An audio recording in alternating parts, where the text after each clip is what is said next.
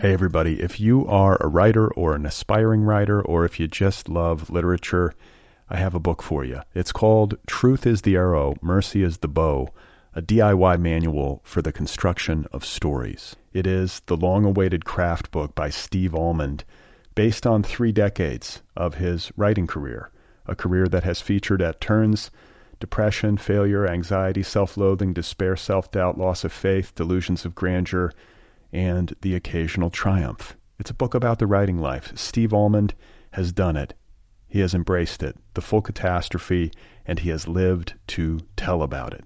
The Boston Globe says, quote, "This isn't just a book about writing, it's a book about honesty." And Richard Russo calls it, quote, "one of the best books on writing I've ever read. It's also the funniest by a country mile." Once again, it's called Truth is the Arrow, Mercy is the Bow, a DIY manual for the construction of stories by Steve Almond, available from Zando. Go get your copy right now, wherever you buy books.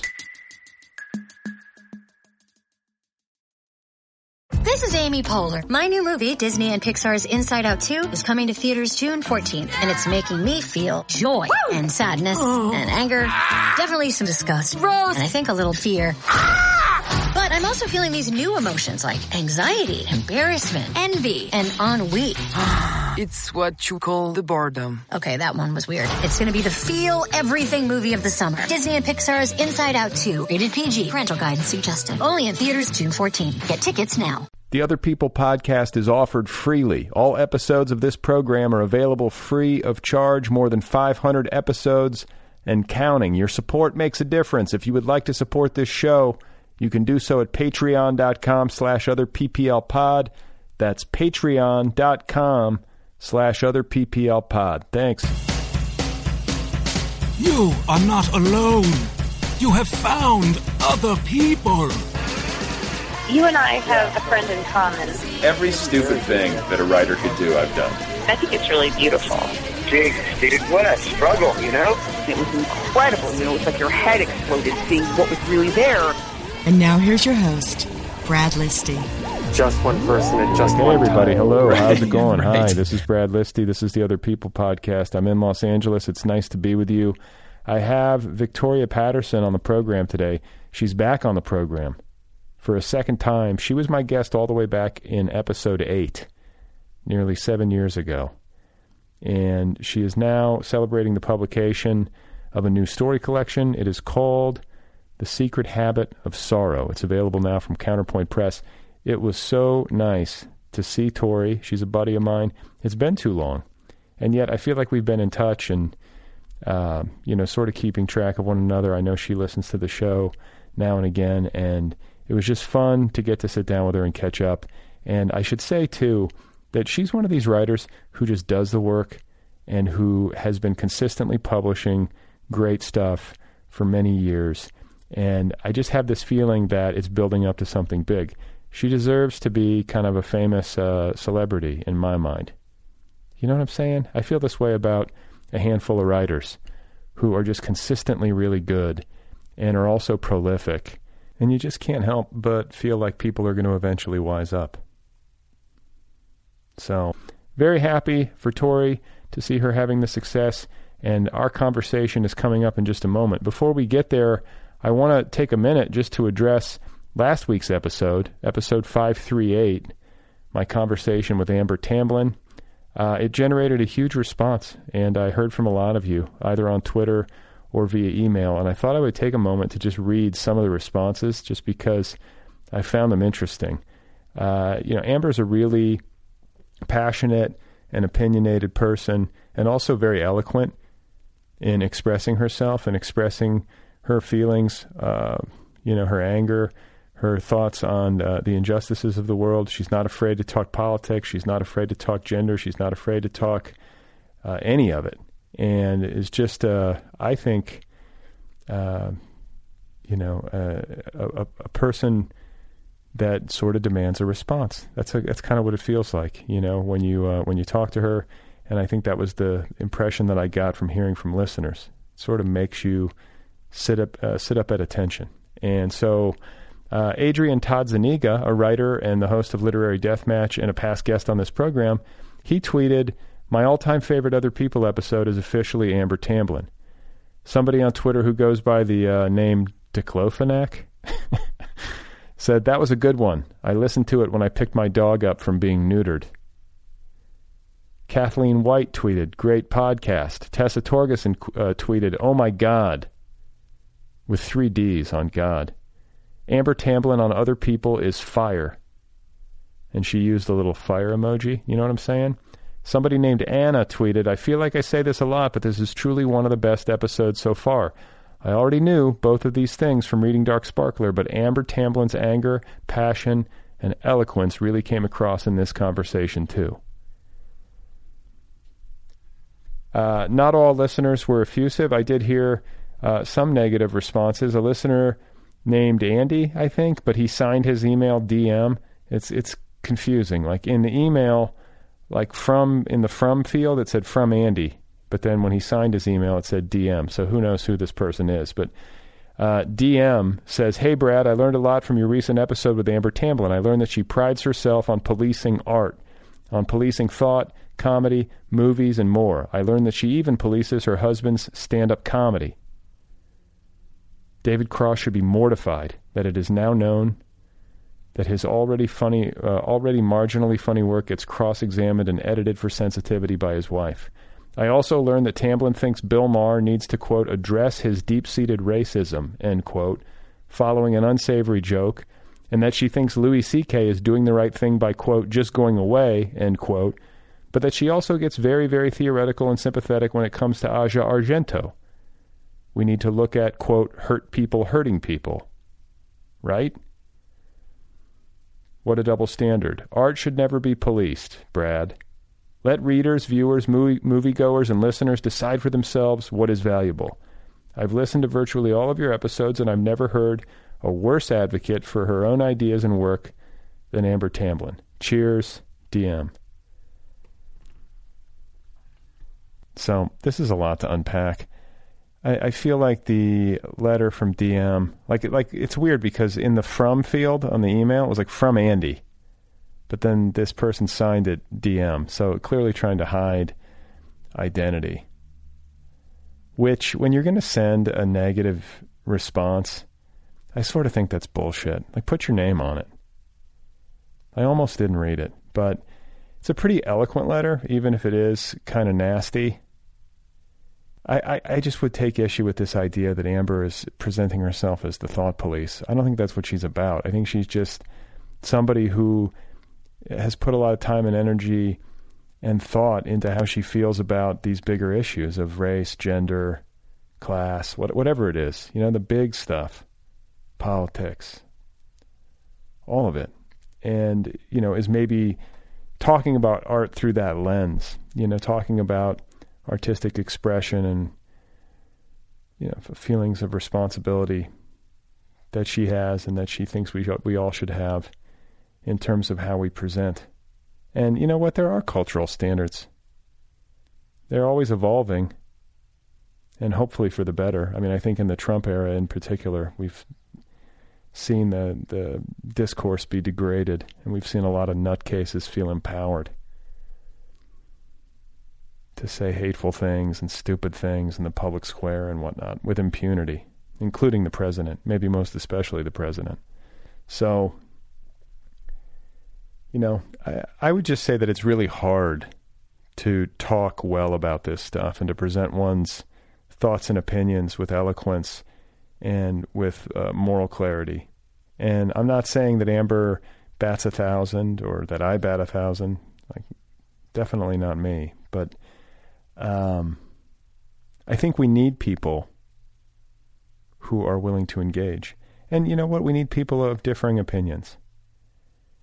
It's hard and it's emotional, and it clearly engenders emotional responses from people across the board. Like, clearly whatever Amber was saying touched a nerve with Andy/DM.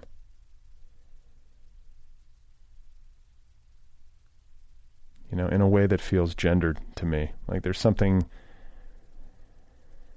very male about the response. I don't know.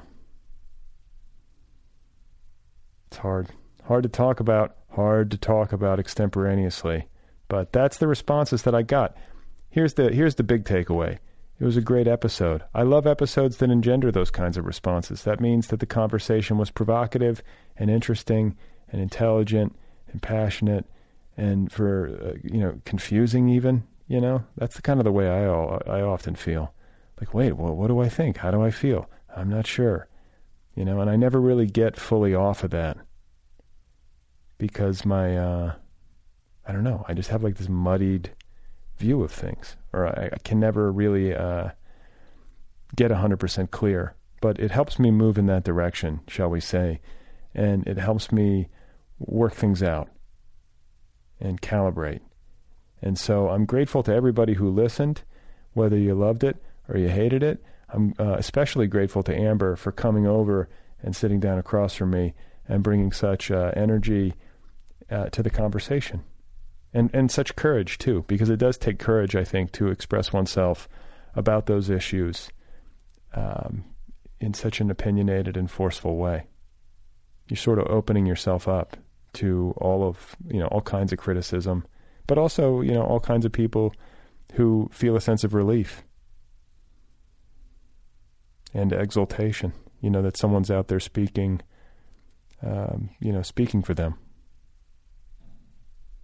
with that kind of energy. So, episode 538. If you haven't heard it, listen to it for yourself. And if you want to let me know what you think, feel free to tweet at me at otherppl, or you can email me. The address is letters@otherppl.com. Hey folks, if you are a writer, if you're somebody who's struggling to write, if you're trying to write a book but failing, if you're failing to write a book but wishing you could, if you've written a book but you're not sure if it's any good and you need to make it better, all of the above, you know what I'm talking about? I have a book for you. It's called Truth is the Arrow, Mercy is the Bow, a DIY manual for the construction of stories. This is the long-awaited craft book by Steve Almond. Steve has been a guest many times on this show. I actually spoke with him on this very podcast about this very book not too long ago. You should listen to it. Truth is the Arrow, Mercy is the Bow is based on 3 decades of Steve's career, writing, failing, and trying again. Richard Russo calls it one of the best books on writing I've ever read. It's also the funniest by a country mile. This is a book that debunks the well-meaning but misguided myths that can hold us back from writing our deepest and most truthful work. It employs the same radical empathy that Steve displayed as co-host with Cheryl Strayed on the Dear Sugars podcast, and it will help you generate new work. Once again, it's called Truth is the Arrow, Mercy is the Bow, a DIY manual for the construction of stories by Steve Almond. Available from Zando.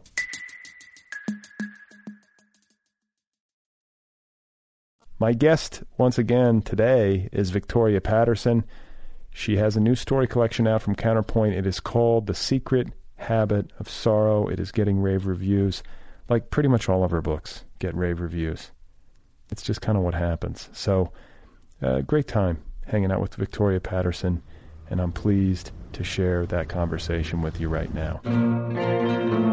Well, someone gave me a candle from this place, and I've kind of gotten a little obsessed, but you meditate over it and light it, and then you're supposed to leave it lit and maybe put it in a bowl of water, and all your energy from praying over these things will go down to the stones that are at the bottom. Okay. And then once that happens, you peel the stones out of the wax, and then they have your energy in them. Wow. And then you eat them? What do? You snort them? Then you grind them up? You just put them. I have mine on a little plate next to my bed. All and right. So, but you do not blow out the candle. I'm warning you. Yeah, this is what we were talking about before we came on. If you blow the candle out, then you lose all the good juju. Yeah, and I made that mistake my first candle. I just kept blowing it out because I don't know about leaving it lit. But now I leave them. I'm able to leave them lit and move around. Is it a scented candle? Is there some sort of It smells a little weird. Does it? So yeah, little gasoline smell. I like the smell of gasoline. Yeah, a little different, but not super bad. Okay, but not like the typical floral. No, or no, like no. sandalwood. No, or no, you can't smell it right now, huh? It's not smelling. I have a bad sense of smell, but we'll get there over the hour. The candle will be burning throughout the hour, and then it's I picked it's like this a tall. one especially for you. Well, I appreciate it, and it's a tall, so people can get a visual. It's like a tall cylindrical glass candle, like holder, and so you're not allowed to blow it out, which means you've got to use like a wet paper towel or your fingers. But getting down in there, That's when you use a wet paper towel. Okay. If you're leaving the house. okay. But Because I'm superstitious, I will not blow that thing out. good. I'm glad. Yeah. That was upsetting to me when I was blowing it out. And then I finally read the fine print, and it was like all caps, do not blow out. Right. So Okay. I made that mistake. It's going to open some roads. Yeah, Let's I was hope. thinking of your work, and Right. yeah, really feel like this is the thing. Well, I've been working hard. You've been working hard. You're prolific. You get books done. You just churn them out. You're very generative. You've always got something to say. How do you do it? I really don't do anything else. I that's how I think about it. Is I don't cook. I don't hike like you. I don't really do much of it. I just read and write, and it's the thing that You do. Yeah, So it's like, and input equals output. You read a ton. I read a ton. When do you read? Do you read before you write or after you write? I read after I write or at night, and then if I'm working on, I'll read everything in service to what I'm writing. So for the, But what does that mean? Does that mean you're reading novels or fiction that is of a similar vein? Yeah. It is. Or nonfiction. Or non. Yeah. Because some people, they work on novels and it's like, I only read nonfiction when I'm working. Or some people are like, I don't read anything when I'm into a book. Yeah. Other people, they read before they write so that they can kind of sort of get a little bit of juice or something. And then other people are like, no, that distracts me. I read after or like before bed to fall asleep. Like, I guess everyone has their own little system. Everyone has their own thing. But I kind of enter that zone or that world or that dreamlike state so that everything I'm doing or thinking or even watching on TV seems to feed into what I'm working on. You taking notes? I take a lot of notes. You do? I journal almost every day, and then I also have notebooks where I just take notes. Okay, so especially when I'm working. Okay, and this is what you do, like you say, like you don't have any other hobbies, really? Not really. Okay, so what does a day look like for you? Well, now it's kind of a little different because my book is out and I'm a little flatlined. But a typical day, even now, I'm lucky I have this thing. I have a readership over at the Huntington Gardens, which is amazing. I love that place. Yeah, so I'm able to go there to work. Really? Yeah. What does this mean? It means I applied for a readership. What's a readership? It's where you're doing... I should be quiet about this because a lot of people... Yeah, right. But by the way, for people who have not been to Los Angeles, I think it's one of the top 5 coolest places in LA. It's really great. Like Huntington Gardens is super it's gorgeous. My office. Oh my God. Lucky you. Pasadena's got some charm. Like there's a lot of beautiful old homes over there. Yeah, it's a lovely place. It's the city of trees. Yeah. And so I go there to work, and I actually do that thing now where I dress up a little because I'm going out. I think who was that did that? One of the Robert Caro. Oh, the guy who wrote the Lyndon Johnson 5-part biography. Or the guy that just passed away. That you like his work. He wrote that big tome. Oh well. I'm trying to think of who it would have been. Gore Vidal. Oh, Gore Vidal, right? yeah. He would always dress up. Yeah, he was a sharp dresser. I guess there were a bunch of them that do that. But he was also, like, Gore Vidal... Like, I feel like Gore Vidal at his best, if he was on your side, if he liked you, was, like, super fun and, like, so funny and just lacerating wit. But, man, if he put you in the crosshairs... Kind of like me. Yeah. Yeah, right. But I also, like, I read a biography of him, and I didn't realize... a couple things on him. Like, I read this biography and didn't realize how intense his drinking problem was. Yeah. But then I also went to see him late in his life here in Los Angeles. Tim Robbins, Tim Robbins has some sort of acting thing, like some sort of school. Like I think it's called like Actors Gang or something. Yeah. But I think it was a fundraiser for that, and they had a little theater down in Culver City, and it was like Gore Vidal, an evening with Gore Vidal, and it was right during the Iraq War. Like that time, George W. Bush. Yeah. And Gore was there, and they wheeled him down, in his wheelchair, and he was hammered. Oh, wow. hammered, and like it was just sort of sad. Yeah. I mean, there were some funny moments, but it was also like, wow, this guy's just. But did he look good? Did he have a 3-piece? Yeah, I mean, he was like fully dressed. He had like the nice There you wheelchair. go. He even had like a nice wheelchair. That's what I'm doing. It's all caving in inside. But I'm always fascinated by like Larry Flint had like the gold wheelchair. Ooh. People start to get into like the design of their wheelchair, but I guess that's cool. And so anyway, I feel like when he was at his best and he was in peak form, he was really great as an essayist and just as like a dinner companion. Right. A great gossip, a hilarious person, and like a fun talker, but like also like mean as a snake. Right? Right. So, but anyway, yeah, him, and then Robert Caro, I know, who's still going. I think he's finishing the Lyndon I don't Johnson. know his work at It's all. like you've seen the books. It's like, it's all about Lyndon Johnson, 5-part, these like mega biographies. Oh, okay. But they have won like Pulitzers and National Book Awards, and he's at the very end. I want to say he's pushing 80. And it's like the Vietnam War and the end of the Johnson presidency. But he has an office, I want to say, somewhere near Central Park, and he puts on like a suit and tie. I think it's helpful because you're going to work, you're presenting yourself, or for me, because I used to write just in my bed, and but my back, it started bothering my back. I use a stand-up desk. Yeah, I know. I don't think I can do that. I'm not there yet, but Just standing up all day? yeah, I don't know. Standing up and typing or writing just seems so weird to me. But I actually like it, but you do. I'm weird. I like being on, because I have a bad back too, and I'm like, I'm better on my feet. It's healthier. Right. And, like sort of like this candle, like you're not going to blow it out. Right. As soon as I read that like sitting is bad for you, I'm like, I better not, because I've spent my adult life sitting in a chair. And I sit a lot. I try to get up and move around.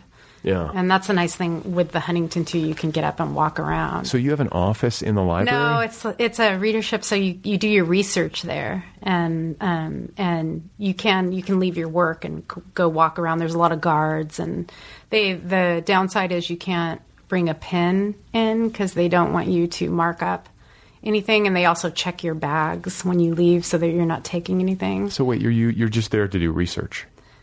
Basically, you can do whatever you want once you're in. So I've done some research, but I just go there and work. Yeah. Or just go there and read. It's a library. Yeah. And it's got like a regular collection?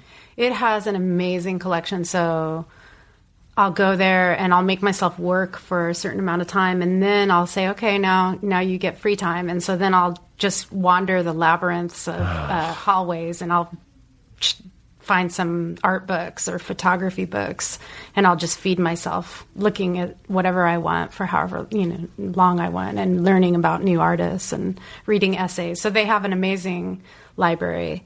And for instance, I was looking at old photos of the Macy's where I live used to be a Bullock's where my great grandma worked. Oh, wow. She had to support her daughters because her husband left her. So I wanted to see what that looked like. So I went into their system and found that they had all these old photos of the Bullocks when it was built.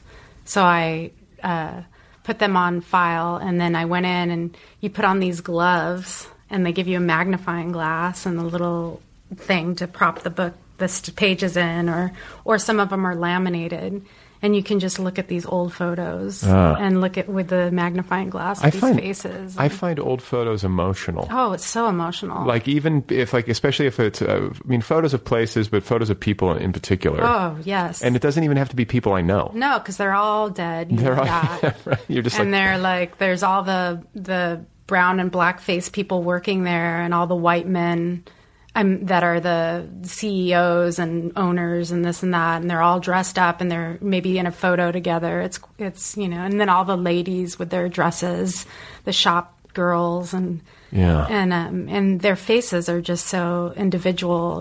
They had these lives, and they're just gone. Some of it too. Back in the day, they had style, like the shop girls. I would hate it because you'd have to wear girdles and all that stuff. It was so much work. It's flight attendants too. Like back in the day, I see some of these old vintage photos, and I'm like, what the hell happened?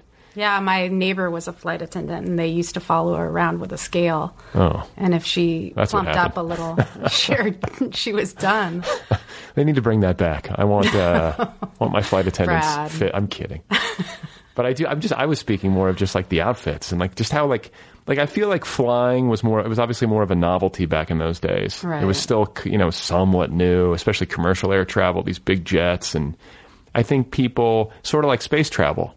There was still like this, like it was a big fucking. It should still be a big deal that we're sending people out into space. But like once the people the get used, Space Army or whatever, whatever it is, we're sending our soldiers out into space to, colonize the moon or something. But no, flying is awful now. Flying, sure. yeah. I just flew and it gets smaller and smaller, the space that you have. And it smells in the plane. There was this smell. I was like, what is that? It's people eating smelly food. And ejecting it. Yeah, right? injecting it and then also... Or farting. Yeah, because it's loud on those planes. People don't care. It was bad, it's the like, smell. Man. And they don't clean them. I don't think they could do it, especially when you're turning around. They empty a plane of passengers and then they clean it real quick and then you get on and you fly back. It was awful. Yeah. It was like 2 nights later, I could still smell that smell. It's like I've been off the plane for this long, but why do I still remember that smell so vividly? It was awful. Well, there's it's amazing that you can be on one side of the country and, within 5 hours be on the other. So there is something. It's too much. I can't deal with that. Yeah. Crazy. So it's like pretty fucking cool, but it's also dehumanizing in a lot of ways. Like from the moment you get there and go through security to the moment you get on the plane and stuff yourself into your seat and, your co-passengers or whatever, like sharing your armrest. And it's a lot to cope with. It's a little bit stressful. I always think about the people eating because I know how that kills you. I would go into this, but I did eat on the plane, but I didn't go crazy. Listen, you can have some like almonds or something. I'm talking about hot food that has an odor. I'm just advocating for a bit of consideration. I always have ginger ale because I used to be the kind of person who would fly and always throw up. Yeah. I'd get on the plane and I'd actually say to the person, I'm sorry, but at some point I might have to throw up. I was that bad. Into the bag? Yeah, so I'd have the bag ready. If I were your co-passenger, I'd be like, okay, I'm going to take the next flight. But I don't do that. I'm good now. I don't throw up. Yeah. But this time, the way home, I thought, oh, man. My buddy has ginger ale, please. My buddy's son is very sensitive and pukes on every flight. Like he's got a kid. That makes me feel better because it was me. I was like that. I was that kid. Just like very sensitive. Well into my teen years. Oh, so this is something you grew out of as an adult. Yeah, and as an adult, I would make myself fly anyway because I really don't want to be an agoraphobic, not person that doesn't get out. So I make myself do stuff that is uncomfortable, but there was a time when I would get on a plane and I just know, okay, well, give me the bag. But you just push through it by forcing yourself to do it. Yeah, I'm not going to not go. Is your inclination to just be in your routine right from bed or from the office or whatever it is and just not deal with anything else? Right. I get that. It's to be in the world is, I think, very scary. So I'd rather just... Do you like to go shopping? No. Nothing. Who likes to go shopping? I don't know. I don't like to go shopping. I go in, if you get into a little, just a daze and go shopping. I like to listen to podcasts while I go grocery shopping. Yeah. I hadn't thought of that. Yeah. So it's like... My husband does the grocery shopping. I do the grocery shopping for us. Oh, yeah. And I've also gotten paranoid. Like I also gas our cars up sort of compulsively. So it won't go empty? Well, I don't even want it to go to half. If it gets to half, I gas it up because I'm like, if the shit hits the fan in this city, there's an earthquake or the power grid goes down. You're giving me a new thing to... I'm like, I'm getting the fuck out. And I don't want to, especially if it's my wife and kids, I'm like, I don't want you to run out of gas. Because I'm like that with my cell phone. It has to be at 100%. I plug it in and my kids or my husband say, mine's at 7%. What's yours at? It's at 98, but wait till it gets to 100 and then you can have the charger because I did not get enough love as a child. My love cup was down a little, so I need my phone to reflect that I'm always full. Well, that makes no sense. But I get it because just to be functional during the day, you want to have a full charge when you wake up in the morning. Yeah, just at all times it should be as close. I mean, I burn through. I have one of these. I'm getting better at it. I have one of these shells that you put on. That's like an extra battery. So I have 200% to burn through every day. Oh my God! But my wife does not plug her phone in overnight. That's kind of like my husband. And I'm like, what are you doing? He got a lot of love as a kid. Yeah, while you're sleeping, plug your phone in, and she just doesn't do it. And so she's constantly Do like... you plug it in for her? No, I plug mine in. Oh, you make sure yours is okay. Like in my bedroom, like my nightstand, like if you look at our it's bed, a little separate. My nightstand on one side is very neat and orderly. The phone is plugged in. Right. It's like the books are stacked. On my wife's side, it's like there's an avalanche of shit. Yin and yang. Yin and yang. That's it's good. like Ozzie and Harriet or whatever. Yeah, so that's good. Anyhow, congrats on your new book. Thank you. And are you right now in like this one of these lulls where you're sort of like gearing up to write the next thing? I have been, again, I always need to be working because it's kind of how I survive or feel at home in the world. But I'm a little flatlined, and that's from the last novel. And this one was these stories. Some of them are really old and 10 years old that I've been rewriting forever. And so... you rewrite the same story or a novel for like a decade? I with this one I did, and I have a writer's group, and some of these stories have gone through the writer group channel multiple times to just hone them and get them where they need to be. And that helps you? Yeah. Like, so you have a writer's group that meets what, like monthly? Right now it's sort of disbanded because of the summer, but at our best we'll meet monthly for sure. And everybody like reads each other's pages, and like you use them as a barometer. How many people is it? 4. So 4 of you, and you like including me, 4. Yeah. How do you know? I guess based on feedback from them, that's when you start to realize you've got something. Oh yeah, I just have so much respect for them as writers and their work, and they're so smart, and so. Who are they? It's Dana Johnson, Danzy Senna, and Sarah Shanleen Bynum. Okay. And we're all very different writers, which works really well. And so, I listen when they talk. Believe me. I need to get into a podcast group. Ooh. Me and 3 other podcasters listen to each other's monologues. You guys would just be talking all the time. It'd be a nightmare. It wouldn't work, I don't think. Is my monologue good? Is it ready? Ugh. But you get, I envy that. I think that's probably smart. It's very helpful because a lot of it too is just companionship and camaraderie and cheering on, and you can do it. I want to read your work. I want to read your novel. This doesn't suck. Yeah, this doesn't suck. Or even if it sucks, that's okay. Yeah, right. It's that nurturing. It's that nurturing so that I can go there and say something really stupid, and they're not going to say, you're out. Yeah. Done. Yeah, it's a safe You're not space. as smart as we are. Right. Flick. You're done. Is there a pattern that you can like locate in terms of how your books tend to come together? Like in terms of like gestation period, in terms of how many drafts you do, in terms of how the process unfolds? I think each is different, and it just takes so much time and work and so much energy, which is probably why I'm remiss to even start anything or even think about anything right now that's going to be a long-term project, because it just takes so much energy and concentration. When you're in it, are you working every day? Yeah, I'll try to work, or I'll think about it every day, you know, if I'm not able to work every day. And everything that takes me away from it is a hindrance, or I get resentful, you know, family things or even good things, a wedding, or needing to eat, like just needing to eat, needing to feed other people, that kind of thing.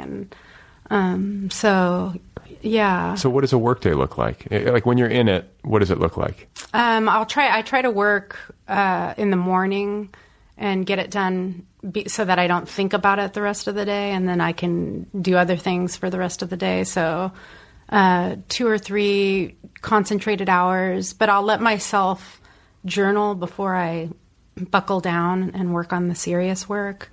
So I let myself just be free on the page beforehand. I think that's really been instrumental to my work, is the journaling. Just getting out you have to sort of like get out the garbage. Everything. And then too, so I've been journaling since second grade, really. And it's just like pouring out is it like, this is what I'm doing today, this is what's bothering me? It's whatever you want. Whatever you want. Yeah.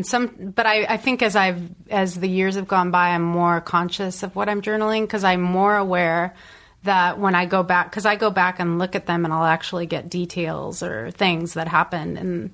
if I'm writing something that took place in 1994, I'll go back and read my journals from that time because it'll have cultural details or things that you can't just get on Wikipedia. Right. Or things that I didn't have my writer hat on, so I wrote something and expressed it in a way that I wouldn't have been able to capture had I been trying.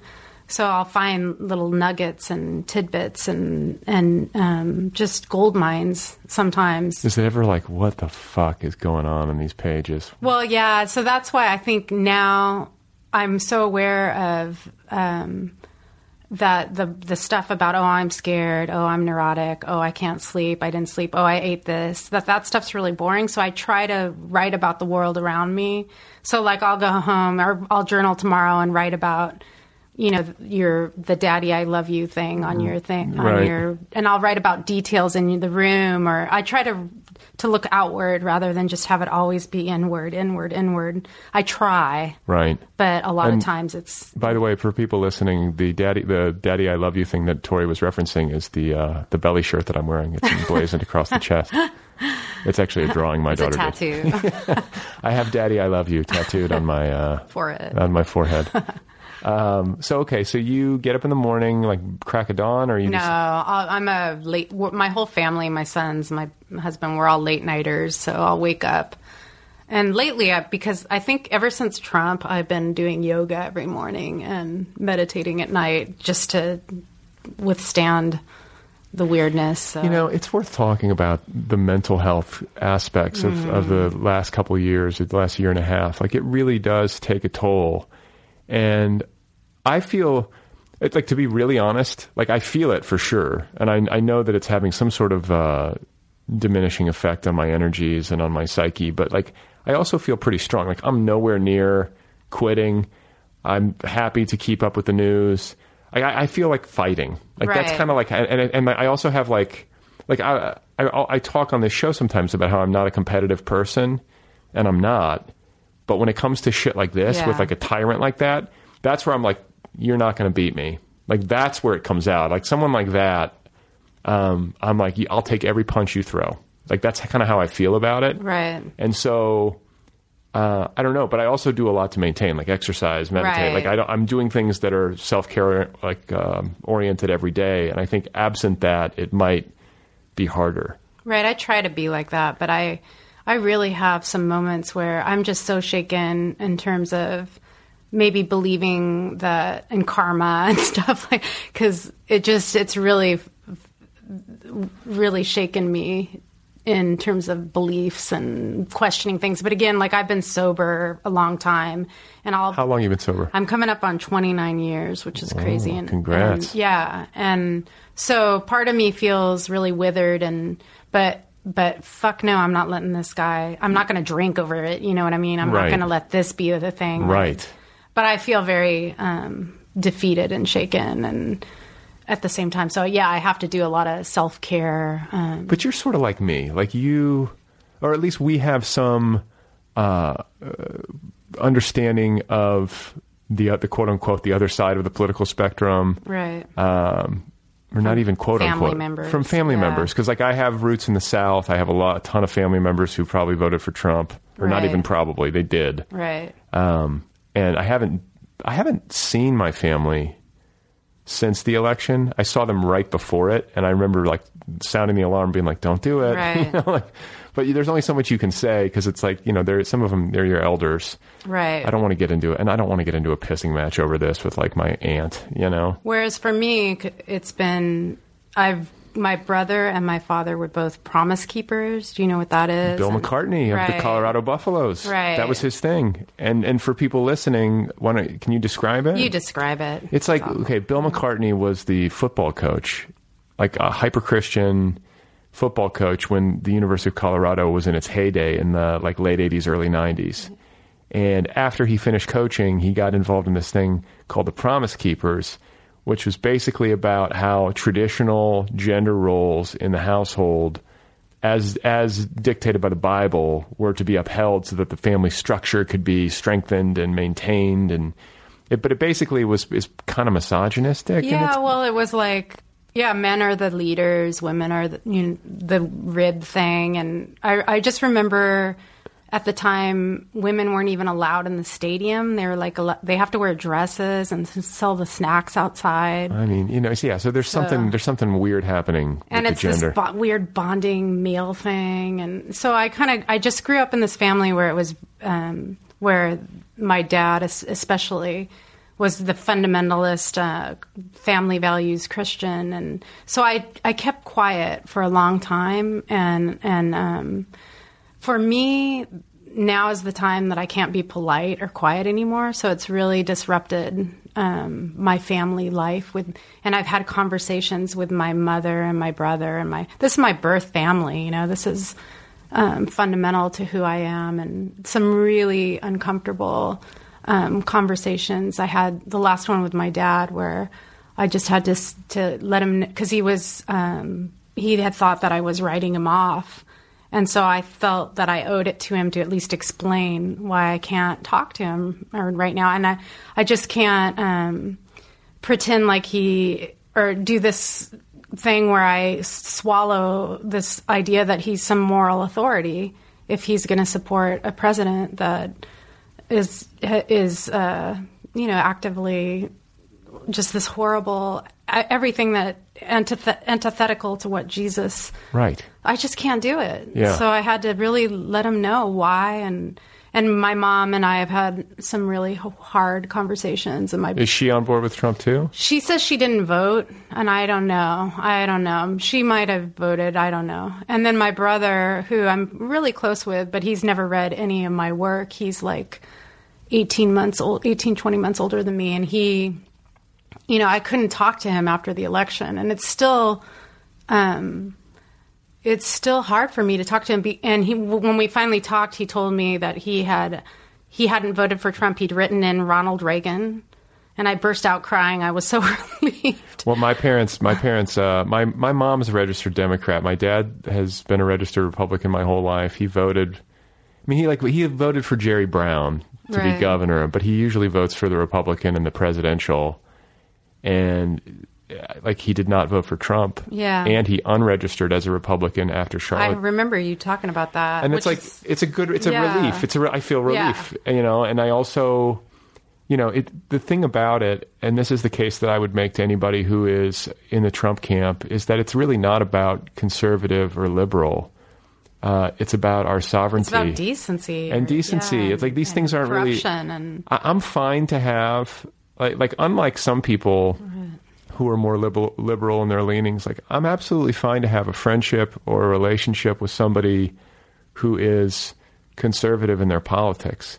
I think there's a dialogue to be had between people who are more, concerned with individual liberty and free market principles versus somebody who's more collectivist in their bearing or whatever. Let's have that dialogue. Let's have let's have an honest debate on the issues with a mutual set of facts to work from. Right. You can't just pick your own truths. There's got to be some honest, from both sides, there's got to be some honest dealing, and we've got to have a rigorous debate. I think that's healthy for a society. Right. But I feel like we've gotten so far away from that.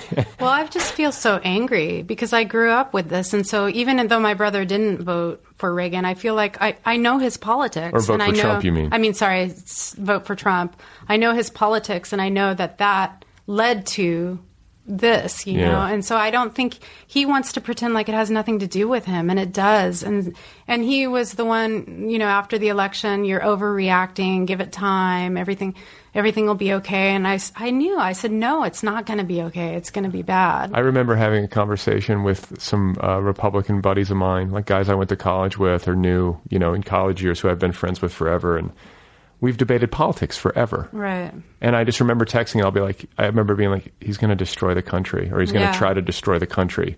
And they were like, You're overreacting. And I'm Give him a chance. I kind of want to be like, well, what do you think now? Yeah. What do you think now? I'm going to wait for it to play out. But to me, it seems so easy to see that, in the long run, taking the long view, 50 years from now, right, when history looks back, it's going to be 100% crystal clear. Right. That Trump was a criminal, right, mobster, in hoc to the Russians. Is that the right use of in hoc? I believe so. He owes them lots of money. They own him. The United States of America essentially is not sovereign. Right. Because we have a chief executive who is the puppet of a foreign adversary. Yeah, it seems very obvious. It seems very obvious. It's right in our face. And yeah. And so for me, I think it is that dire. And so I cannot be quiet or polite anymore. My family is kind of shocked by what's happened to me, but they don't hear it from anyone else. Because they watch Fox. Yeah, I suppose so. And so it's tough for all of us. And so I just had to explain to my dad, if you want to talk, this is what you're going to get.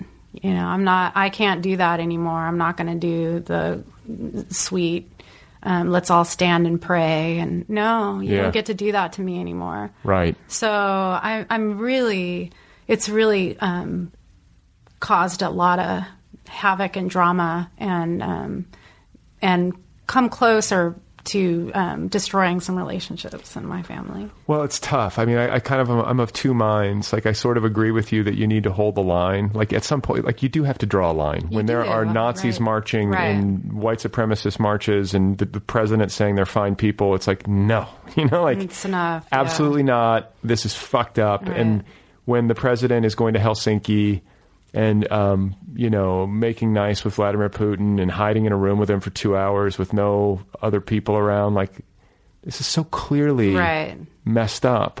And you have to, I think, put your foot down and say your piece. But I also think that it's not going to help any of us if we all just go to our separate corners and don't dialogue.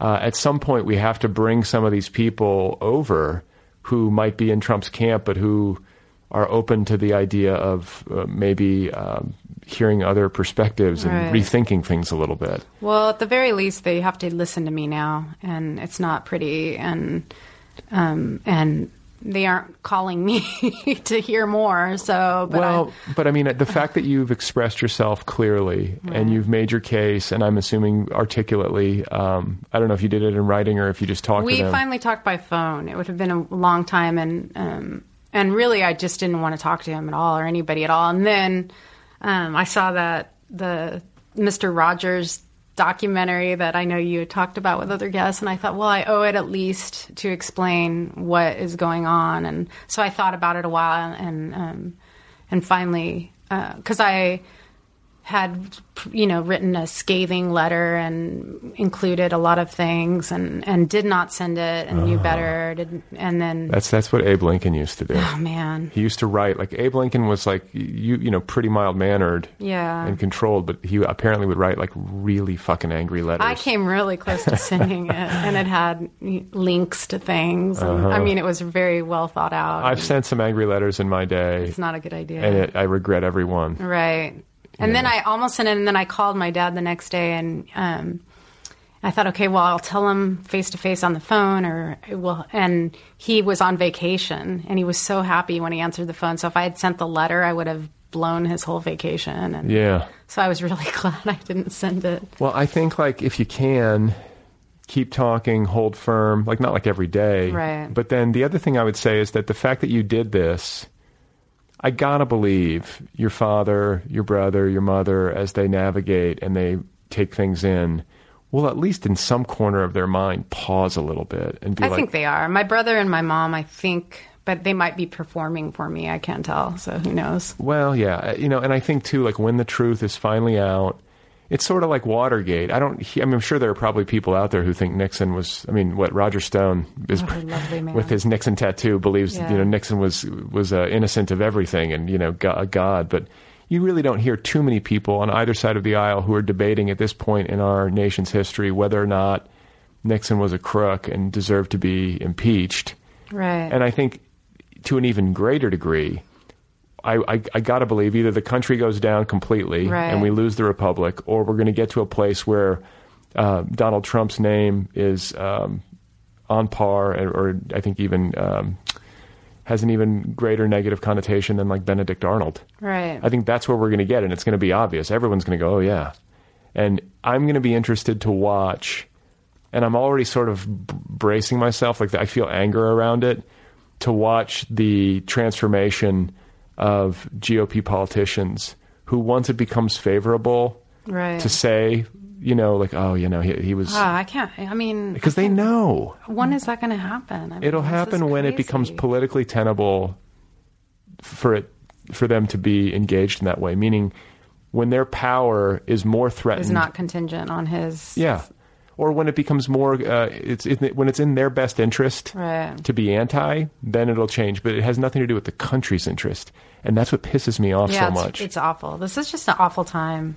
It's really hard, I think. Well, I hope it's some sort of like process that we're going through, like a very serious illness. Right. That like if we can build up enough antibodies or whatever and flush it out of the system or whatever, that will be stronger. You'll build up some immunity to it. I hope so. But it's going to take, I think, a level of commitment ongoing, not just once Trump is gone, but like a level of civic engagement from people like you and I who are going to have to continue to pay attention and continue to donate and volunteer and talk about this stuff. Even though it is uncomfortable, even though it can get onerous. And like, I think about the nature of the environment that we live in, both from a media standpoint, but also from like a social media and digital standpoint. And I've had this sense for a long time, but I think it's strengthening day by day that like we are in a war. It's an information war. Yes. And I think that, even though it's only like, it's like small drops in the ocean. Right. I really do believe that communicating about politics and trying to get sanity into the bloodstream. To be a part of the counter. Yeah, you have to counter it because you're fighting Russian bots. Yeah, I agree. That are like pumping disinformation in your own small way. Right. And so I think that it's about me doing it, and it's about me doing other things too, like driving people to the polls and phone banking and stuff like that, and writing essays or whatever it is. But it's about volume. Right. It's about if lots of us who care and who have like a foot in reality, if we are all posting this stuff, like you are going to be able to beat it back. But if you're not, if you're saying like I don't want to engage, then what you're basically doing is ceding the field to the opposition. Yeah. Like, so I guess I'm encouraging people listening, like, consider tweeting and Facebooking, like, even if it's just like retweeting. Like, that's what I do. Yeah, that's what I do. Yeah. It's like, you don't have to like sit there and like. Because I don't know how to tweet, but I know how to retweet. Yeah. You just click a button. But if it's an article that you feel is meaningful or that gets some truth back into the body politic or whatever, then I think that that's worth doing, because otherwise it's like, there's a lot of madness in the system, and it's amazing to me how people can, on a certain media diet, be living in a totally different world. Definitely. It's so fucked up. It is really fucked up. When I talked to my brother, it was right around the time the tapes came of the immigrant girl, the crying for her parent, and he hadn't even heard it. I said, did you listen to this? Listen to what's going on? He didn't know what I was talking about, so he just doesn't get that information. Well, some of it is like, I'm a Fox News watcher who listens to right-wing radio, and that's my ecosystem. And I read maybe the Wall Street Journal or Breitbart or whatever it is. That's kind of what I think my brother is like that. Yeah, so you can do that, and you can basically curate your own reality. Right. And I would say that like it's fine. It should be fine for there to be conservative publications that advocate for those kinds of policies and that make those kinds of arguments. But I think you have to balance it out. And then the other thing is that, these conservative outlets are not dealing from that foundation of mutual facts. Right. They'll say anything. It's propaganda. It is. It's propaganda. That's what makes it dangerous. And so, yeah, it's frightening. Anyhow, I could go on and on. It's a weird time to be alive. And, I hope that we're heading for a saner future somehow, because we're going to have gone through this, and we're going to get to the end of it, hopefully, and say never again. I hope so. Are you that optimistic? I waver. I go back and forth. But I think in terms of my personal life and my family, it's really made me separate myself even more. My whole family was very conservative and Republican, and my grandfather was a huge Nixon guy. And so I always felt like the outsider. in fact, he told me, when I asked him, I said, isn't there anyone in the family, anyone, he was in the hospital, I went to visit him, anyone that feels the way I do or had these other feelings? He said, no, you're the only one. And so, I mean, that's hard to hear. I was listening to your podcast with Otessa, and she was so confident about who she was and her work. And I really envy that. And I thought about it a lot afterwards. And I realized there's still, because I grew up in this family where my voice was not recognized or heard or even encouraged at all. And they just have no idea what I'm trying to do because they don't read. Art is not on their radar at all. That there's still like a little bit of shame to my being a writer and to having my work out in the world. And I really aspire to have that confidence and that level of, I know who I am. I know my work is good. It doesn't matter what anyone around me says. And I'm just going to put it out there. But when I publish a book or anything, it's a very mixed feeling. Even when I get good reviews or compliments, I feel so strange. I feel like I'm not supposed to be even talking or writing or showing my reality at all. So I thought about it a lot since your interview with her, and I think that too is why I go. My name is Victoria, but I go by Tori, so everybody knows me by Tori. And as I was raising my kids, I could always pretend like that Victoria is way more. She's way dark and like she's not a good mom. She's your alter ego. She just so I could separate myself a little. And even when I'd go pick them up from school, and the other moms would say, "I hear you're a writer. What's your work like?" I could just say, "Oh no, not Victoria. Yeah, right. I'm Tori. I'll go bring the cookies right. and put the smile on and like go to swim class and and so it's kind of a different. I mean, a lot of it is connected to being a mom too, and I know, or so that changes sometimes. But yeah, it's a weird thing to put your work out there in the world and feel like you're not even. That you're doing something so sort of naughty. That's how I feel. Well, but I mean, it's also, I can relate to, I think one of the reasons why I'm in the communications realm professionally, like writing and podcasting and everything, is that I had that sense when I was a kid that like I was the one in my family who's like, wait, I feel like we're all in this together and like we need to help everybody. And like, isn't Jesus saying that like the poor people, we got to start with them? And like, right. I took it all, I really took it seriously, but I wasn't seeing that reflected in the culture around me. And I was kind of swimming against the current in my family politically, maybe not to the extent that you were. Like, it feels like maybe the intensity level was maybe a bit higher in terms of the conservative. It was pretty intense. And I think too, I can't even imagine what it's like to grow up in a family where art is, what it is to be an artist, or it's encouraged. And so in a lot of ways I thank my family because it's what I write about. That shame is part of my work. Sure. You're working against something. Yeah. So it's not, but yeah, that feeling of being a misfit. And I remember asking my mom, well, what about helping the poor? And she said something like, you can't help everybody. Or, they got to help themselves. And, and I get it. I was like, I guess that makes sense. But it's just such a different worldview. It's really a fundamental. Why do you think you came out differently? Like in this family, like you have every reason from a nurture standpoint to be like a hardcore Christian conservative, and yet I should be at the country club right now, Brad. Yeah, right. Like married to some really rich dude. Instead, I married another artist and have these kids that are kind of different too. But I think honestly, I think there were other people who thought like me, but their voices were just smothered. No. So there were some women back there. But what is it? Is it genetics? Is it experiential? I have no idea. I mean, I remember I had some really tough conversations with my grandpa in particular because he was a racist, and he tapped it down for me because I was such a sensitive kid. So he knew I'd burst out crying or this or that. But when I grew up in that environment where racist jokes were just told at the dinner table. And when I got old enough to know better, I finally kind of stood up to him, which was a big deal because he was the big old patriarch, you know. And I remember asking him, you know, you can't really believe that. Why would you, what is it? That just can't be the way you really believe. And he said, it is. He just said, that's who that is.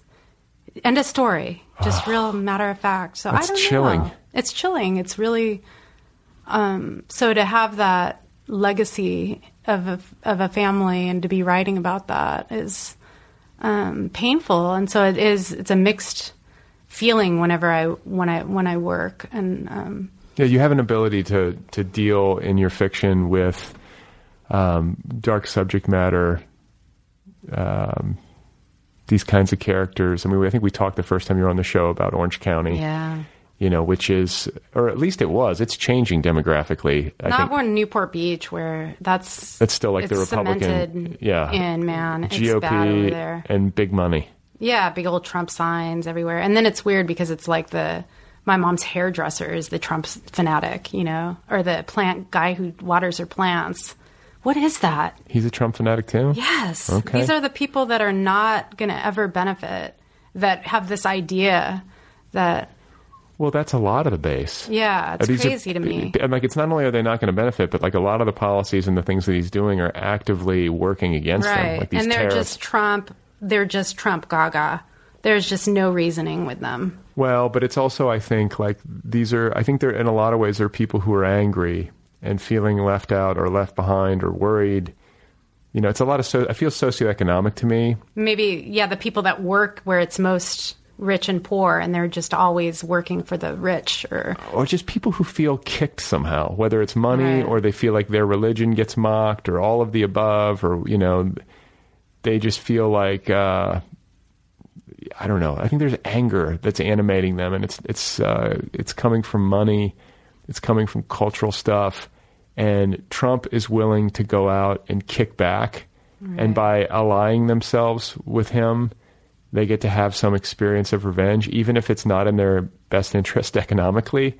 It's like they're shooting themselves in the foot for like the pleasure of it. Yeah, it feels. It's a little bit like they're getting their revenge. Fuck you, right? And fuck me too, and let's all just be fucked. Yeah, like that. Yeah, it feels. I think, which I can understand. Yeah, I mean, totally. I understand that impulse, but come on, we got to be adults, dude.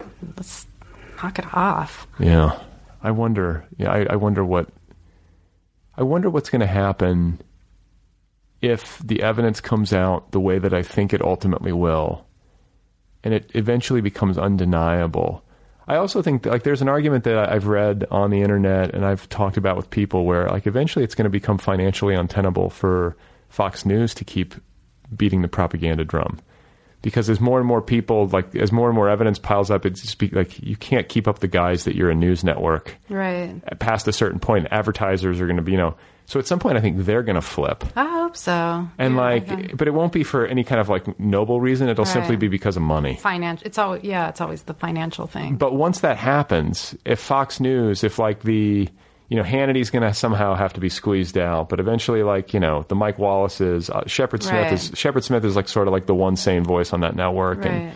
But eventually there's going to be, I think, like, you know, the morning show or whatever, they're going to have to cop to the fact that there are some facts that are unpleasant to deal with, but that they're real. And then, like, once you see that happening, then what's going to happen to this population of people who watch only that? And, like, how will they cope with that reality? You know? I don't know.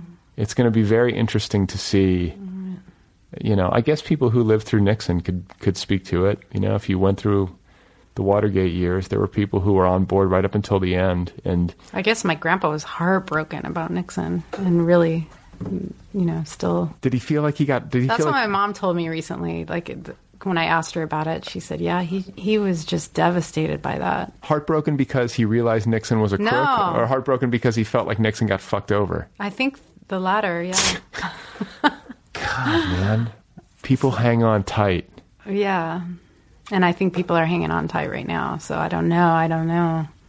It's going to get ugly. Wow. It's going to get uglier, and I don't know. Who do you want to be the next president? Like, who is your candidate? I don't know. Elizabeth Warren would be dream candidate, I think, for me. I kind of feel her too, because I feel like she's a fighter. Yeah. I think you need somebody who's like unapologetic, somebody who is willing to throw down a little bit, because you know. How about you? I think Besides- her. okay, I think. I mean, I'm thinking, and I also think like a woman. I feel like a female candidate would be justice for what happened to Hillary and for what happened to women in particular in this country who supported her candidacy. Like she got fucked over. Women who supported her got fucked over. Definitely, right. Anybody who supported her got fucked over. But I especially feel for like women who wanted to see a woman president. I feel like she won the election. She won the popular vote by a mile. But then I also really do feel like, what was it, like 30,000 votes that really determined it? Right. Distributed across 3 states. Yeah. It's hard for me to consider all that was done from a disinformation, hacking, cheating standpoint. I know. I don't know how anyone can. How could you possibly rationalize? How could you possibly look at it all and be like, "Oh yeah, it's a legitimate victory"? It's 100% not legitimate. No, and that's not left or right, Democrat or Republican. That's just like, what's fair here? This is fucked up, you know. And if we get to a point where we have to come to grips with that, I'm going to be very interested to see how, like, the population reacts and how the government responds. Yeah. Like, do you wipe the slate clean? I wonder. Does Neil Gorsuch resign? I'm ready, man. Yeah. Bring it. Because like if I'm sorry, I yelled. No, it's okay. Please hurry. I could see. I'm so over this. In a sane world, you would have the 8 Supreme Court justices or 7 Supreme Court justices if Kavanaugh, God forbid, gets put through. They're going to force him in. You would hope that they would say, you know what. They're not going to say that. They're going to try to squeeze that guy in. God. Yeah, they're going to. But like, doesn't John Roberts have a conscience? Wouldn't he go, "Oh, this isn't a partisan issue. This is really about like the sanctity of our democracy"? I don't know. I don't think so. I feel like it's all power and if things were getting what you can while you can before it goes down. If things were reversed and it was a Democrat who were cheating. No, the double standard is insane. I feel like I would be like... The hypocrisy is off the charts. That's what drives me crazy, the hypocrisy with my family, and I just can't do it anymore. I can't stand it. I can't stand it. What do you think? I mean, I mean, everyone's a hypocrite a little bit, but man, that level of hypocrisy. When I asked my dad when we had a conversation, I said, well... You know, you claim to be this family values Christian, and yet you support Trump. And you have to explain that to me, because this guy is, as a woman especially, and as a woman who has had sexual abuse in her past, you know, I feel like it's to me, it's painful that you're supporting this man. And he said, well, you have to understand that Jesus said that nobody knows what's in a man's heart. Jesus sure seemed to know what was in Obama's heart. And not Obama. only, I was like, God, I had to listen to all your shit about Clinton with the blowjobs. Oh, they went nuts. So offended by this man. But like, just Obama. He is, But now, hands off. Yeah. Jesus would say, don't look in a man's judge heart. not, lest he be judged. So I said, I don't know. That's not working for me, Dad. No. That logic is, it's weird. Like I don't understand the psychology. He was almost like just fishing it out there, like maybe she'll buy this. Yeah. I think it really is, you know, let's get women's abortion off, you know, everything. Get all my stuff in with this guy because he's doing my bidding. Yeah. So it's okay. It's a deal with the devil. It's a deal with the devil, but I think he legitimately believes that Trump is Jesus supported. Yeah, that Jesus has chosen Trump to do the dirty work. I think that's how they rationalize it. I felt that in that conversation. Wow. Yeah. It's just like trying to unpack the psychology. Can you imagine thinking that? I'm trying to understand what that feels like. I guess I could see you think like this guy is everything, but he plays dirty, which is what you need. Well, I mean, you do have to he's doing everything that Jesus wants, but he just has to be really dirty about it. Yeah, I'm totally down with you have to make concessions in politics. Like there's no perfect politician. Like Obama was flying drones, Obama was doing mass deportations. Like you can actually poke a lot of holes in Obama morally, like if you wanted to go piece by piece. I think in the broad he was an excellent president and a very decent man, and we would be hard pressed to do better in my mind. But like, yeah, there's some, you have to make some sort of concession as you're like supporting a politician, because, you know, it's not going to be all perfect. But man, these are some concessions to be making for Trump. I don't think like, I don't think I can understand the degree. Right. And then I also don't think I have a hard time accessing this you know, this higher power who's like ordaining this and like, right. You know. And why, if they hadn't, or to be so vocally against like Clinton and Obama and knowing that they're bad, and then all of a sudden to give someone a pass, it's hypocrisy. Well, and it's like the irony too is that Obama was, for a president in our lifetime, so squeaky clean. Right. Scandal free. Dang. Happily married. Beautiful children, right. Like by all accounts, thoughtful, read books, like great, cared about literacy, cared about people, like sensitive to other cultures, like, you know, like, right. I don't know, like everything that, what a wuss, everything, but everything that I would understand the teachings of Jesus to mean. I'm not saying that Obama was perfect, but I'm just saying that like he seemed to be. Right. More the embodiment of those teachings than any president in my lifetime. But he was a Muslim. But he was brown. Yeah. And like that's the thing, is that beneath all the histrionics about morality and policy, is that like really it's just like he's brown. Yeah, it's big. And he's got this name and you know, Islamophobia. And that's what's really animating. And I think people use these other issues. Sometimes, you know, there's a lot of blatant racism and blatant Islamophobia, but there's also like, you know, people who use these other issues as a kind of shield. Right. And it's like, well, this is what's pissing me off. And, you know, it sort of protects them from accusations of being racist or Islamophobic. Right. And then in private, probably they're like, you know. I think I'm in a writer's group with 3 people of color. So I'm so hyper aware of, you know, they'll turn in work and they'll have to explain stuff to me because I'm the token white. Yeah. And then I'll go spend time with my family and it's just head exploding, you know. I've got a family wedding in November and I've already thought about it because I know it's going to come up, especially around the election. Yeah. Oh, in November. It's going to be right after, I believe, the election. The midterms. Well, hopefully you'll be in a victory route. Hopefully. But I'm just like, man, because it always comes up. Like my family's actually very political in terms of like, we talk about it. Right. I'm very close with my parents. And like, you know, my parents, especially since they moved to California, have moderated. My dad is pretty. Yeah, it sounds like they're reasoned. They're reasoned and like totally 100% decent. I think just like they come from the South and, right. You know, it's like a different place and time and bearing, and I'd like to believe that there are people who might have a conservative lean to their politics who are people of conscience, and like there's room for that in America. Right. Like, isn't there? I just think the middle needs to move. I always say move the middle. Like right now, what is constituted as the middle is too far to the right. I think we need to move it over back to the left and get people to think. And like, here's my argument. Right. I've made this case so many times because I try to get it to a place in my own thinking and in my own conversations where it's simple for me to understand and for me to explain. But basically, it comes down to this argument between collective and individual.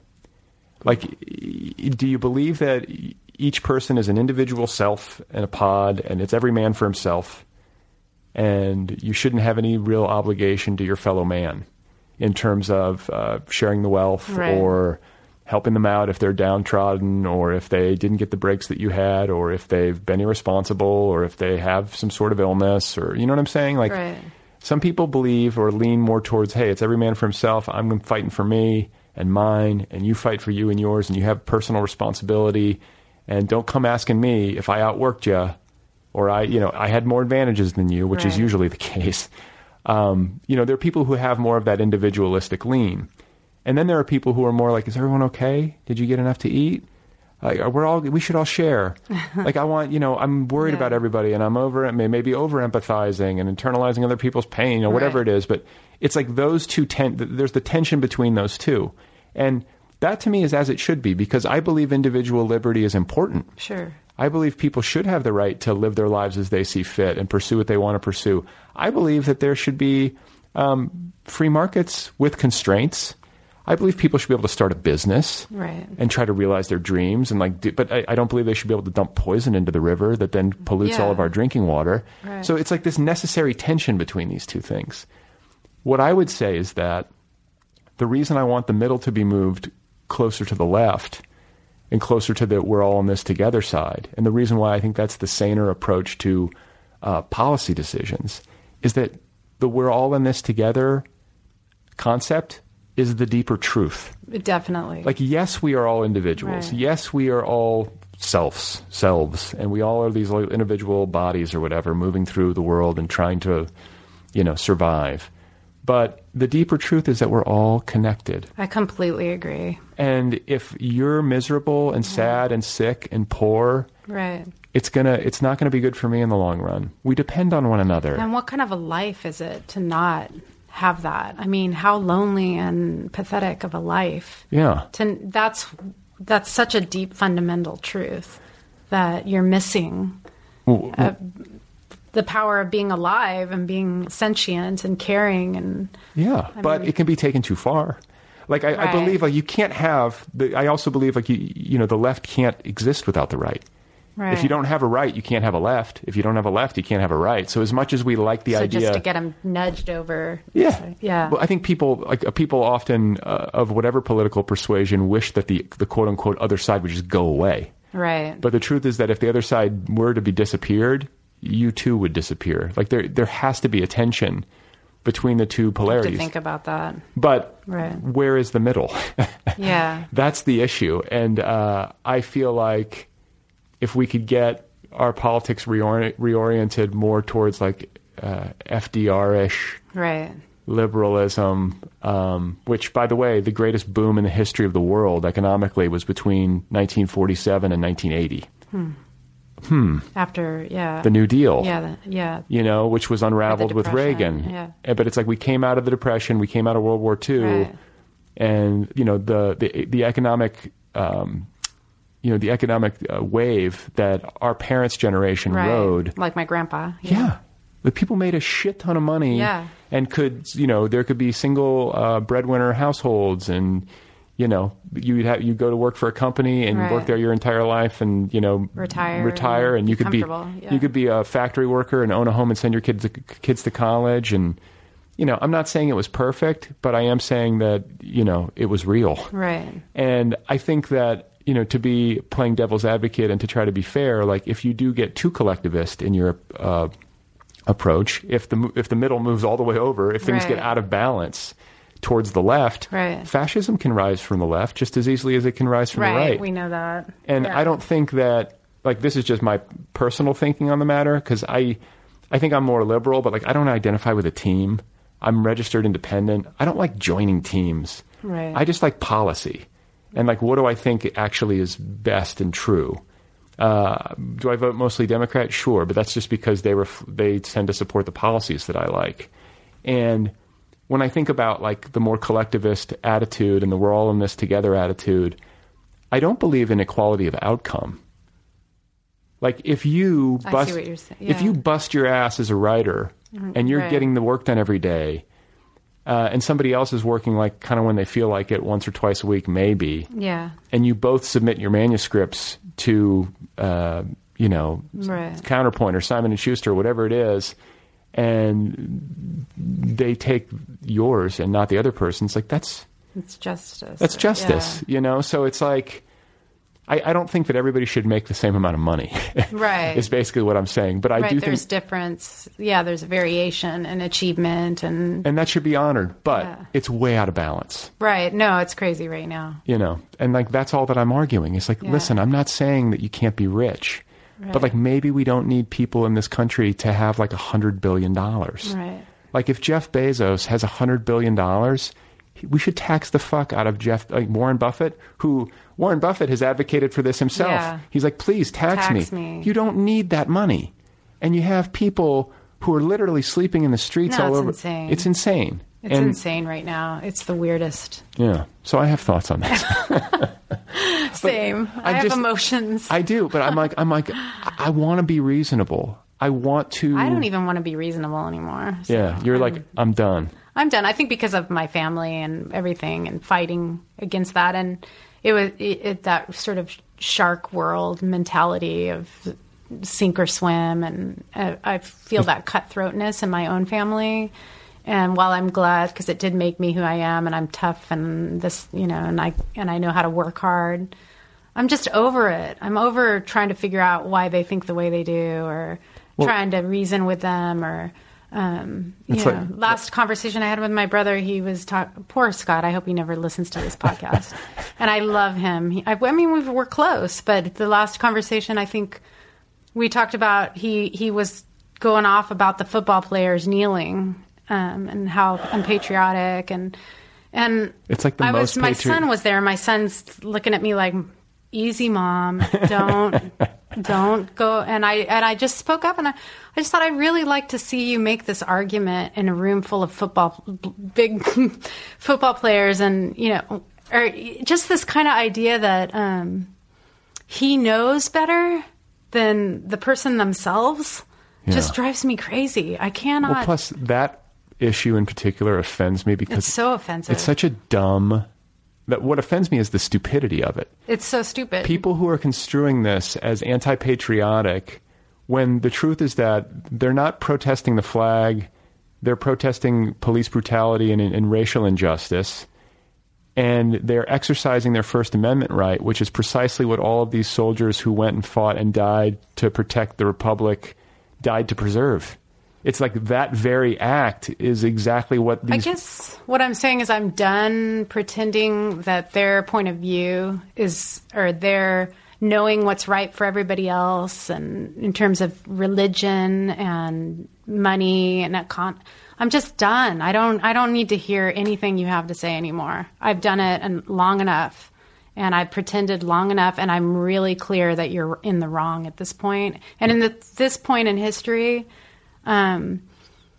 as it would be immoral for me not to stand up and say, no, done. Strong. Put your foot down. And that's, you know what?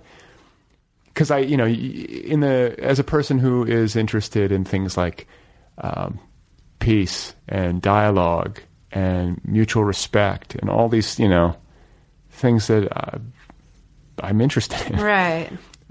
There is a place and time where it's okay to say no. I think that's what I'm doing. And to say no, I'm drawing a line, like, no, it's not right. Done, yeah. And I also say to them, I love you, and I'll always love you, but I'm done. So, and they love me, and I know that, but it's painful because I can't do it anymore. I hear you. Yeah. I hear you. And I think there's a lot of families and people in America who might not even be as diplomatic about it as you are, where things are, I know people who, I have a friend who's gay whose parents voted for Trump and it completely destroyed their relationship. Right. And I understand. Yeah. Like, how can you possibly be a gay person and your parents are voting for this guy who's coming after you? Like, that's got to fuck with your head. Yeah, no, it's not. No. And I don't see how, as a parent, you could possibly do that to your child. Right. Like, just don't vote, or write in Bozo the Clown or something. Like, just take a knee, to use just sit this one out or something. Like, it was so obvious that it was a dark turn. But and my brother, if he says, I have a family party or whatever, I would like you to come, but can you promise me you won't talk or bring anything up? He does that now. And I say, no, I can't promise you that. If someone says something, I'm going to say something. It's just my way of speaking up. And I did it a little bit in the past, but I didn't. And I do it through my work. But for me, it's the only option. I can't go to a family function and not. If someone says something, I'm not going to purposely poke at someone and try to make a fight. So he's pretty much asking me not to be me. Yeah. Like, you can come to this party, but can you please not be you? Yeah, right. No, I can't do that. Can you silence yourself, please? Yeah, just laugh. And let us have the floor. Yeah. Like, I get it, too. Eat your barbecue and... I'm not going to start the conversation. Right. But if I'm standing there and somebody says, maybe that's how I'll handle this family wedding. Like, if I'm standing there and it comes up and some people say, well, I don't like the guy, but he's doing some good things, I think I'm going to have to be like, I don't think so. Yeah, exactly. Because otherwise, You're compliant. You're compliant. You're yeah. You're colluding. You're colluding, you asshole. It's so obvious. So Elizabeth Warren, 2020. Yes. Hopefully she run. I think a lot of people are going to run. I think you're going to see a Democratic field that in its numbers and in its variance is not dissimilar to what we saw in 16 with the Republicans.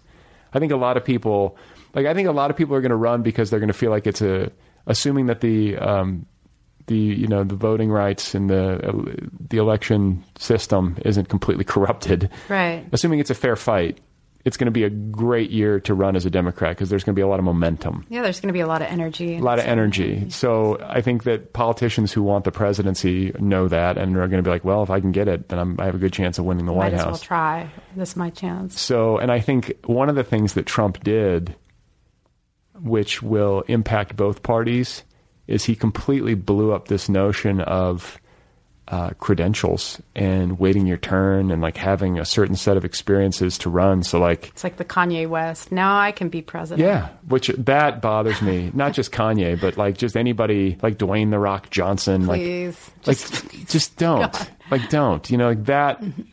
I know.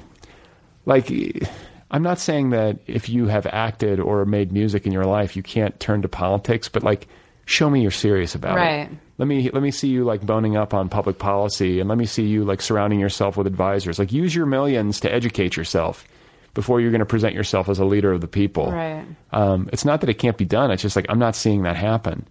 And I sort of wonder, like I was thinking about Oprah because I feel like Oprah could galvanize a lot of people and could get like, she could get a ton of media and could make a persuasive case standing in front of people and could be an effective candidate. And she's obviously filthy rich. Like money is no object. If she really wanted to run, she could just reach out. She could open her Rolodex and talk to Obama or whomever and be like, who do I need to surround myself with? I want to get educated over these next 3 years. I'm just hoping it's not another celebrity. Let's just hope. I just don't want another celebrity. Yeah. But I just... Even Oprah, I don't... I'm just making her... I'm using her as an example of like, if you did want to leverage your celebrity platform to like do good works. Right. Like, I think that in a matter of 2 or 3 years, if you took it seriously and like treated it like a graduate level education, you could get yourself up to speed and meet with enough people. Not that you would have mastery over everything, but you would be functional. But absent that work, if you just go out and say like, based on my success as an entertainer and talk show host and all the people I've met with over the years, I'm now ready to be, I don't buy that. No. I think people need to, or at least as a voter, I would need to know, like, you've done the work. Right. Right? Absolutely. And hopefully it's got to be like this balance between competence and like new energy. I think voters are not going to want to go backwards, or like they kind of want somebody who's sort of an outsider-y. Who's it going to be? Elizabeth. Somebody like her. Yeah. Because she's got like the experience, but she's also got like this kind of... What about Elizabeth and then Bernie Sanders as a vice president? I think Bernie's going to be... I think his candidacy is going to be tainted by Tad Devine's involvement in Ukraine and because Tad Devine, his campaign manager, is up there's to... connections going on. And I think Bernie was either a useful idiot when it came to the Russian... there's more to come out. Okay. So Tad Devine, and I supported Bernie in the primaries because I loved him on policy, right? And I loved how clear he was about like it's a disgrace that my son's. I mean, just the energy and the young people and just the unapologetic, like not negotiating with yourself, but like strong. Like I'm, I responded to that. Call it what it is. Yeah, I'm for the poor. Yeah, that sort of thing. Like. But I also happily voted for Hillary. Yeah, same. I'm not like the guy who's like, Hillary and Trump are the same. That sort of insanity misses me. But who do you think for the vice president? Ideally, if we're making a deal here for President Elizabeth Warren, who I would first say that I think Bernie would run. I think though that his candidacy is going to be tainted because I think as people learn about Tad Devine and Ukraine and Tad coming on board to run Bernie's campaign. It's a little fishy. It smells weird, and I don't know exactly what the situation is, but I want to find out more. And it's also making me feel like, did I get suckered? Right. And also, like, some of I know it was like a hard fought contest, and Bernie came reasonably close, and I think it's hard to to do what he did and to lose. Right. But his support of Hillary going into the general maybe could have been better. I also think Hillary was a flawed candidate. I never got that. I just thought she was great. I always did. And I know people explain it. And I think it's too because I grew up hearing that she was the devil. I don't think she's the devil. I think I just can't. I never bought it then. I don't buy it now. She's super competent. I thought she was charismatic. All that thing that people say, I listened to her speeches and I was taken in, and she would have been light years. Yeah. Like, it goes without saying, but I would say, like, the Clintons aren't, there are legitimate criticisms to be made of them that I don't think, for example, the Obamas, I don't think similar criticisms can be made of them. Right. Like the way that they have conducted themselves. And what about Michelle Obama for VP? She won't do it. She won't do it. But Kamala possibly. Oh, okay. Because to answer, so a double woman ticket. Yeah, to answer your question about if Liz Warren were to be the nominee. Yeah. One of the things that happened when Hillary was running was there was a question of, like, should you double down? Should it be like a double female? I forget what, there was like a funny way of putting it, or like a catchy way of putting it, but like a female power ticket, basically. Right. And Hillary, I think, being the more cautious, she's kind of more cautious political soul. She's like, I'm going to have, this kind of like safe guy who, is inoffensive and, competent. And, that's Tim Kaine is like Uber dad. You know what I'm saying? Totally. Like dork. Yeah. But I feel like Liz, were she to be the nominee in the environment that I think she will find herself in 2020, I think there would be a very legitimate case to be made for her to nominate somebody like Kamala and be like, 2 women, a woman of color, we're going to do this. Man, that'd be great. Fuck everybody. Oh, man. I hope you're right. I think it would animate the electorate, and I think it would be like that's like a power move. It's like, you know what? I'm not going to moderate. I'm not going to like bring on like the safe, like old white man or whatever to make like, fuck it. Like, we're going to come run the country and we're going to fix this shit. That'd be great. Right? This is like a time capsule. We'll see. Yeah. Well, I don't know if she's going to win the nomination. I think she's got as good a chance as anybody.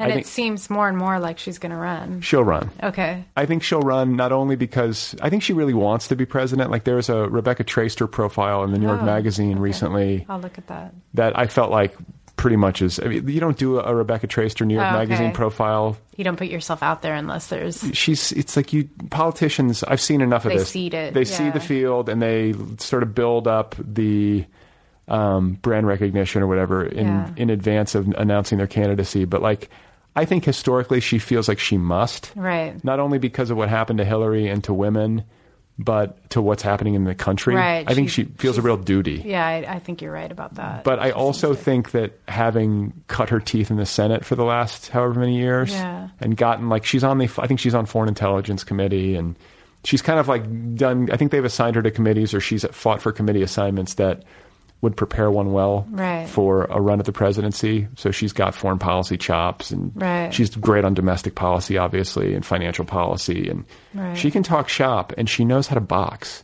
Yeah. And what I've always noticed about Liz Warren is that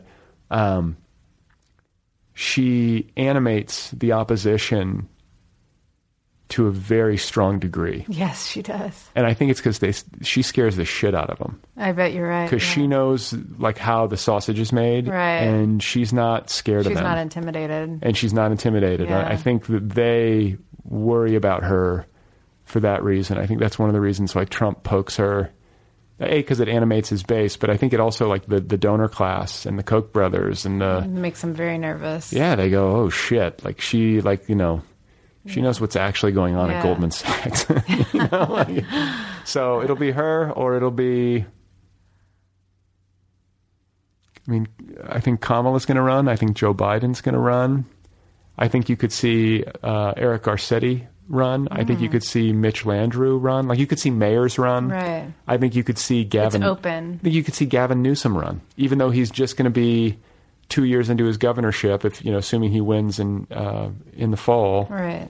I could see him throwing his hat in just because of kind of like what we were saying about how Trump kind of blew up any rules. Right.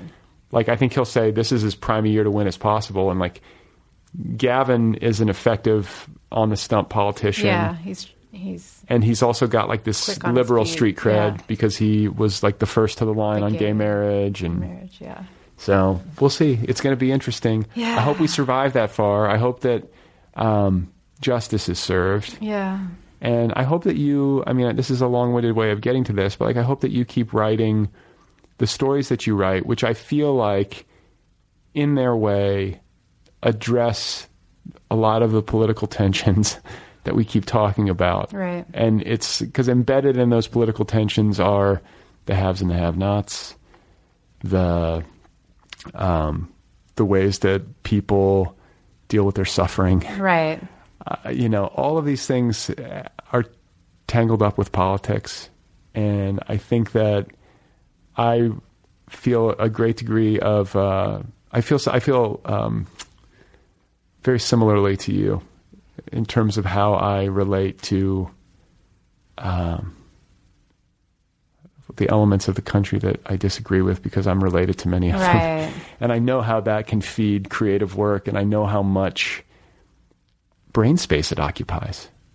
Can't get away from it. And Yeah, well, I promise you I'll keep writing because I don't know what else to do with myself. Yeah, right. I feel like very safe that you're going to keep making books. And I'll keep reading because that's what gives me solace. Well, it's really great to see you. It's really great to see you, too. Thanks. for trucking over here. My pleasure. Congrats on the book, and I wish you well. Thank you. Okay, that's Victoria Patterson. Her book is called The Secret Habit of Sorrow. It's a story collection. Excuse me. It's a story collection available from Counterpoint Press. You can find her online. She's got a website. It is, I believe it's victoriapatterson.com. I'll get verification on that. Her Twitter handle is @vpatterson1269.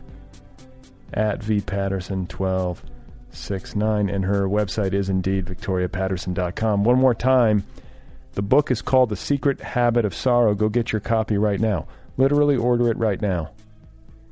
Thanks to Kill Rockstars and the band Stereo Total for the theme song music as always. Thanks to Cigarette Royalty for the interstitial music. If you'd like to support this show, patreon.com/otherpplpod. If you would like to write to me, letters at otherpplpod.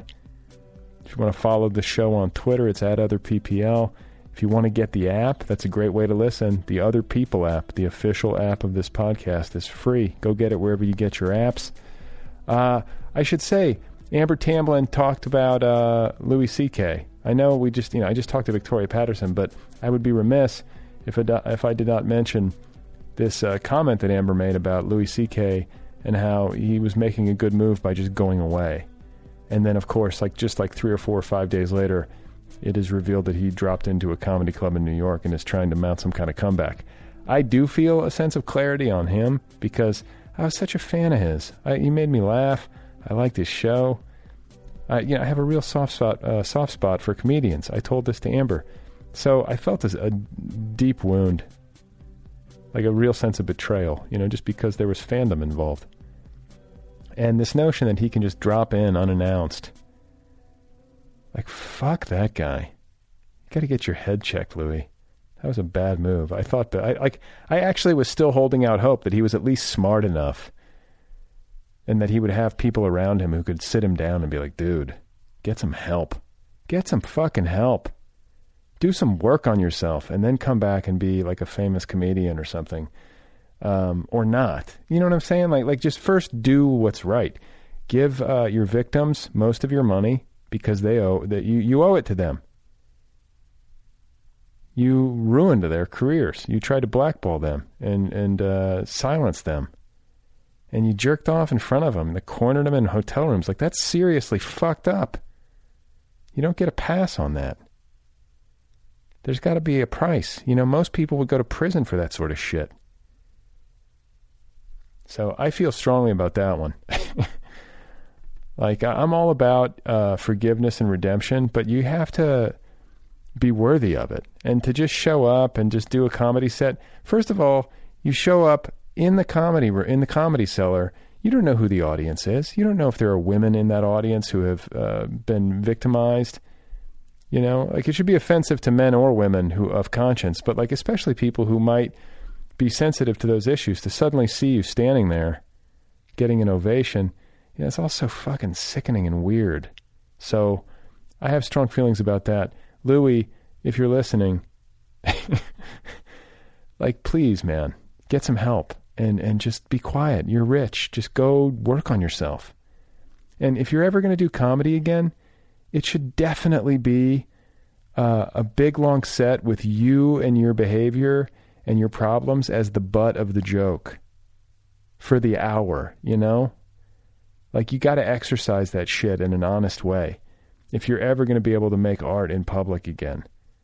I don't even know exactly how that's going to look, but I would imagine that's got to be some part of it. Anyway, I'm talking. The music ended like 5 minutes ago.